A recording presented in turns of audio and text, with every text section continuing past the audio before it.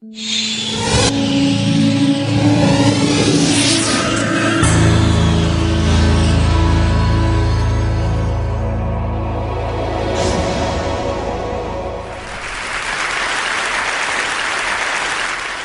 was basically concerned about what was going on in the world. I couldn't understand the starvation, the destruction, the killing of innocent people. I mean, making sense of those things is a very difficult thing to do. And when I was 12, I became an actor. I was bottom of the class. I haven't got any qualifications. I was told I was dyslexic. In fact, I have got a qualification. I got a D in pottery, was the one thing that I did get, which was useful, obviously. And so concerned is where all of this comes from. And then, being an actor, I was doing these different kinds of things, and I felt the content of the work that I was involved in really wasn't cutting it, that there surely had to be more. And at that point, I read a book by Frank Barnaby, this wonderful nuclear physicist, and he said that media had a responsibility, that all sectors of society had a responsibility to try and progress things and move things forward. And that fascinated me, because I'd been messing around with the camera for most of my life, and then I thought, well, maybe I can do something. Maybe I can become a filmmaker. Maybe I can use the form of film constructively to in some way make a difference. Maybe there's a little change I can get involved in. So I started thinking about peace, and I was obviously, as I said to you, very much moved by these images, trying to make sense of that. Could I go and speak to older and wiser people who would tell me how they'd made sense of the things that are going on? Because it's obviously incredibly frightening. But I realized that, having been messing around with structure as an actor, that a series of sound bites in itself wasn't enough, that there needed to be a mountain to climb. There needed to be a journey that I had to take. And if I took that journey, no matter whether it failed or succeeded, would be completely irrelevant. The point is that I would have something to hook the questions of, is humankind fundamentally evil? Is the destruction of the world inevitable? Should I have children? Is that a responsible thing to do? Etc., etc. So I was thinking about peace, and then I was thinking, well, where's the starting point for peace? And that was when I had the idea. There was no starting point for peace. There was no day of global unity. There was no day of intercultural cooperation. There was no day when humanity came together, separate all of those things, and just shared it together, that we're in this together. And that if we united and we interculturally cooperated, then that might be the key to humanity's survival. That might shift the level of consciousness around the fundamental issues that humanity faces if we did it just for a day. So obviously, we didn't have any money. I was living in my mum's place, and we started writing letters to everybody. I mean, you very quickly work out, what is it that you've got to do, to kind of, fathom that out. I mean, how do you create a day voted by every single head of state in the world to create the first ever ceasefire non-violence day, the 21st of September? And I wanted it to be the 21st September because it was my granddad's favorite number. He was a prisoner of war. He saw the bomb go off at Nagasaki. It poisoned his blood. He died when I was 11. But he was like my hero. And the reason why 21 was the number is 700 men left. 23 came back, 2 died on the boat, and 21 hit the ground. And that's why we wanted it to be the 21st of September as the Day of Peace. So we began this journey, and we launched it in 1999, and we wrote to heads of state, their ambassadors, Nobel Peace Laureates, NGOs, faiths, various organizations, literally wrote to everybody. And very quickly, some letters started coming back. And we started to, sort of build this case. And I remember the first letter, one of the first letters was from the Dalai Lama, and of course we didn't have the money. We were playing guitars and getting the money for the stamps that we were sending out all of these emails. And a letter came through for the Dalai Lama saying, this is an amazing thing, come and see me. I'd love to talk to you about the first ever Day of Peace. And we didn't have the money for the flight. I rang Sir Bob Ayling, who was CEO of BA at the time, and said, mate, we've got this, invitation, could you give me a flight? Because we're going to go and see him. And of course, we went and saw him, and it was amazing. And then Dr. Oscar Arias came forward. And actually, let me go back to that slide, because when we launched it in 1999, this idea to create the first ever Day of Ceasefire and non-violence, we invited thousands of people, well, not thousands, but hundreds of people, lots of people, all the press, because we were going to try and create the first ever World Peace Day, a peace day. And we invited everybody, and no press showed up. I mean, there were 114 people there. They were mostly my friends and family. And that was kind of like the launch of this thing. But it didn't matter, because we were documenting, and that was the thing. It's a win. For me, it was really about the process. It wasn't about the end result. And that's the beautiful thing about the camera. They used to say the pen is mightier than the sword. I think the camera memories, and just staying in the moment with it was a beautiful thing and really empowering, actually. So anyway, we began the journey, and here you see people like Mary Robinson I went to see in Geneva. I'm cutting my hair, it's getting short and long, because every time I saw like Kofi Annan, I was so worried that he thought I was a hippie that I cut it, and that was kind of what was going on. But I'm not worried about it now. But so Mary Robinson, she said to me, listen, this is an idea whose time has come. This must be created. Kofi Annan said this will be beneficial to my troops on the ground. The OAU at the time, led by Salim Ahmed Salim, said I must get the African countries involved. Dr. Oscar Arias, Nobel Peace Laureate, President now of Costa Rica, said, I'll do everything that I can. So, I went and saw Amri Musa at the League of Arab States. I mean, I met Mandela at the Arusha Peace Talks, and so on and so on and so on. Well, I was building the case to kind of prove whether this idea would make sense. And then we were listening to the people. I mean, we were documenting everywhere. 76 countries in the last 12 years I've visited. And I've always spoken to women and children wherever I've gone. I've recorded 44,000 young people. I've recorded about 900 hours of their thoughts. I'm really clear about how young people feel when you talk to them about this idea of having a starting point for their actions for a more peaceful world through their poetry, their art, their literature, their music, their sport, whatever it might be. And we were listening to everybody. And it was an incredible thing, working with the UN and working with, NGOs and building this case. I felt that I was presenting a case on behalf of the global community to try and create this day. And the stronger the case and the more detailed it was, the better chance we had of creating this day.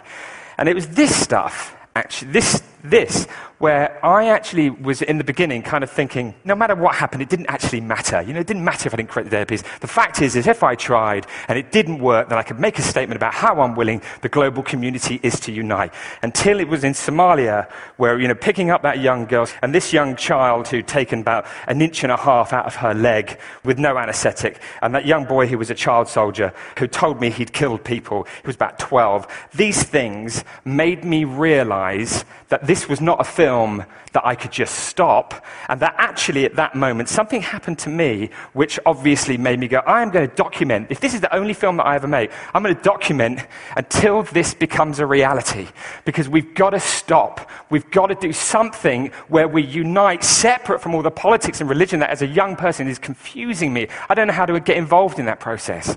And then on the 7th of September, I was invited to New York. The Costa Rican government and the British government had put forward to the United Nations General Assembly with 54 co-sponsors the idea of the first ever ceasefire, non-violence day, the 21st of September, as a fixed calendar date, and it was unanimously adopted by every head of state in the world.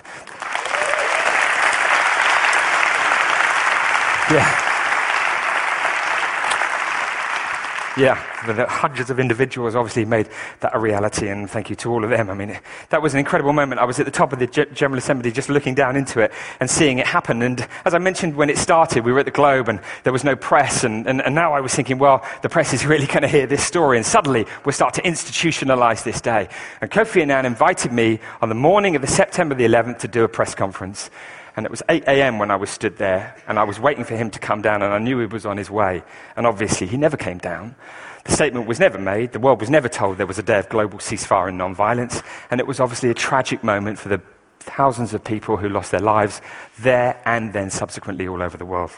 It never happened. And I remember thinking, this is exactly why, actually, we have to work even harder.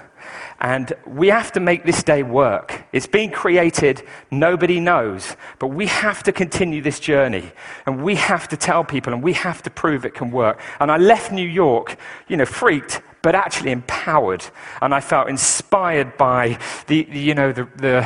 the possibilities that if it did, then maybe we wouldn't see things like that. I remember, sort of putting that film out and going, the cynics. I was showing the film, and I remember being in Israel getting absolutely slaughtered, by some guys having watched the film that, it's just a day of peace. It doesn't mean anything. It's not going to work. You're not going to stop the fighting in Afghanistan. The Taliban won't listen, etc., etc. It's just symbolism. And that was like even worse than actually what had just happened in many ways, because it couldn't, it couldn't not work. I'd spoken in Somalia, Burundi, Gaza, the West Bank, India, Sri Lanka, Congo, wherever it was, and they'd all tell me, if you create a window of opportunity, we can move aid, we can vaccinate children. Children can lead their projects, they can unite, they can come together. If people will stop, lives will be saved. That's what I'd heard, and I'd heard that from the people who really understood what conflict was about. And so I went back to the United Nations. I decided that I'd continue filming and make another movie, and I went back to the UN for another couple of years. We started moving around the corridors of the UN system and governments, and NGOs, trying desperately to find somebody to come forward and have a go at it, see if we could make it possible. And after lots and lots of meetings, obviously, I'm delighted that this man, Ahmed Fawzi, one of my mentors and heroes, really, he managed to get UNICEF involved, and UNICEF, God bless them, they said, okay, we'll have a go. And then UNAMA became involved in Afghanistan. There was this thought, well, could it work in Afghanistan with UNAMA and WHO and, civil society, et cetera, et cetera, et cetera. And it was like, and I was getting it all on film, and I was recording it, and I was thinking, this is it. This is the possibility of it maybe working. But even if it doesn't, at least we've started, the door's open and there's a chance. And so I went back to London, and I went and saw this chap, Jude Law, and I saw him because he was an actor, I was an actor, I had a connection to him because we needed to get some press, we needed some traction, we needed the media to be involved, because if we could start pumping it up a bit, maybe more people would listen, and there would be more kind of like when we got into certain areas, maybe there would be more people kind of interested, and maybe we'd be helped financially a little bit more, which was desperately difficult, but I won't go into that. But so Jude said, okay, I'll do some statements for you. And whilst I was filming these statements, he said to me, where are you going next? I said, I'm going to go to Afghanistan. He's like, really? And I could sort of see a little look in his eye of interest. So I said to him, well, do you want to come with me? Do you want to come? It would be really interesting if you came. It would help, and it would bring attention, and that attention would help kind of leverage the situation, as well as all of the other sides of it. I mean, I think there's a number of pillars to success. One is you've got to have a great idea. The other is you've got to have a constituency. You've got to have finance, and you've got to be able to raise awareness. And actually, I could never raise awareness by myself, no matter what I'd achieved. So these guys were absolutely crucial. So he said yes, and we found ourselves in Afghanistan.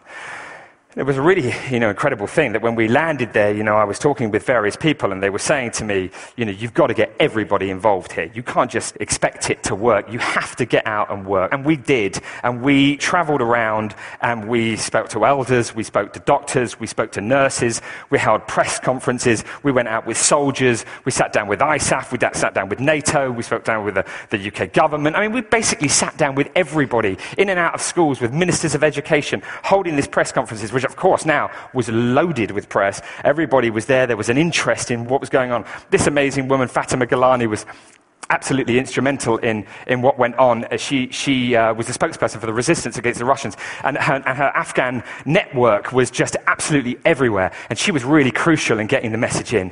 And then we went home, and we'd sort of done it. We had to wait now and see what happened. And I got home, and I remember one of the team bringing in a letter to me from the Taliban. And that letter basically said, we'll observe this day.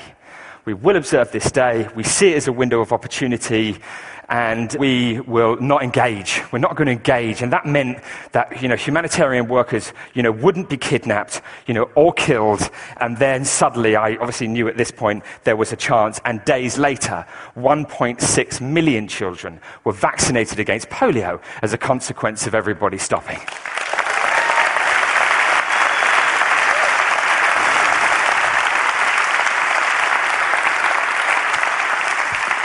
And, like the General Assembly, obviously the most wonderful moment. And so when we wrapped the film up and put it together, because we had to go back, and we put it into Dari and Pashto, we put it into the local dialects, we went back to Afghanistan because the next year was coming, and we wanted to support, but more importantly, we wanted to go back, because these people in Afghanistan were the heroes. They were the people who believed in peace and the possibilities of it, etc., and they made it real. And we wanted to go back and show them the film and say, look, you guys made this possible, and thank you very much. And we gave the film over, and obviously, it was shown, and it was amazing. And then that year, 2008, this ISAF statement, Kabul, Afghanistan, September 17th, General Stanley McChrystal, Commander of International Security Assistance Forces in Afghanistan, announced today ISAF will not conduct offensive military operations on the 21st of September. They were saying they would stop. And then there was this other statement that came out from the UN Department of Security and Safety saying that in Afghanistan, because of this work, the violence was down by 70%. 70% reduction in violence on this day of peace. And that completely blew my mind, kind of almost more than anything. And I remember being stuck in New York, this time because of the volcano, which was obviously much less harmful. But I was there thinking about what was going on, and I kept thinking about this 70% reduction in violence in what everyone said was completely impossible and you couldn't do. And that made me think that if we can get 70% in Afghanistan, then surely we can get 70% reduction everywhere. We have to go for a global truce.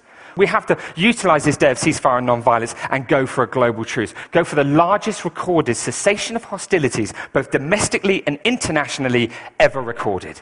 It's exactly what we must do. And on the 21st of September this year, we're going to launch that campaign at the O2 Arena to go for that process, to try and create the largest recorded cessation of hostilities. And we will utilize all kinds of things, kind of dance and social media and visiting, come to Facebook and visit the website and sign the petition. And it's in the 6 official languages of the United Nations. And we'll globally network with government, intergovernment, non-government, education, unions, sports. And you can see the education box there. We've got resources at the moment in 174 countries, trying to get young people to be the driving force behind the vision of that global truce. And obviously the life-saving is increased, the concerts help, linking up with the Olympics. I went and saw Seb Coe, I said London 2012 is about truce. Ultimately that's what it's about. Why don't we all team up? Why don't we bring truce to life? Why don't you support the process of the largest ever global truce? We'll make a new film about this process. We'll utilize sport and football. On the day of peace there's thousands of football matches all played from the favelas of Brazil to wherever it might be. So utilizing all of these ways to inspire,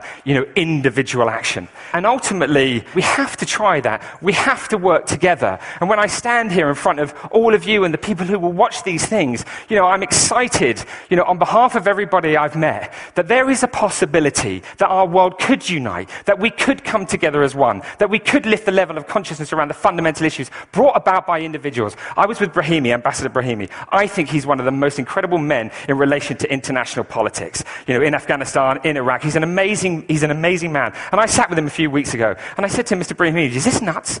Going for a global truce, is this possible? Is it really possible that we could do this? He said, it's absolutely possible. I said, what would you do? Would you go to governments and lobby and use the UN system? He said, no, I talk to the individuals. It's all about the individuals. It's all about you and me. It's all about partnerships. It's about your constituencies. It's about your businesses. Because together, by working together, I seriously think we can start to change things. And there's a wonderful man sitting in this audience, and I don't know where he is, who said to me a few days ago, he said, Jeremy, because I did a little rehearsal, and he said, I've been thinking about this day, and I've been imagining it as a square with 365 squares, and one of them's white. And it then made me think about a glass of water which is clear. If you put one drop of something in that water, it'll change it forever. By working together, we can create peace one day. Thank you, Ted. Thank you. Thank you.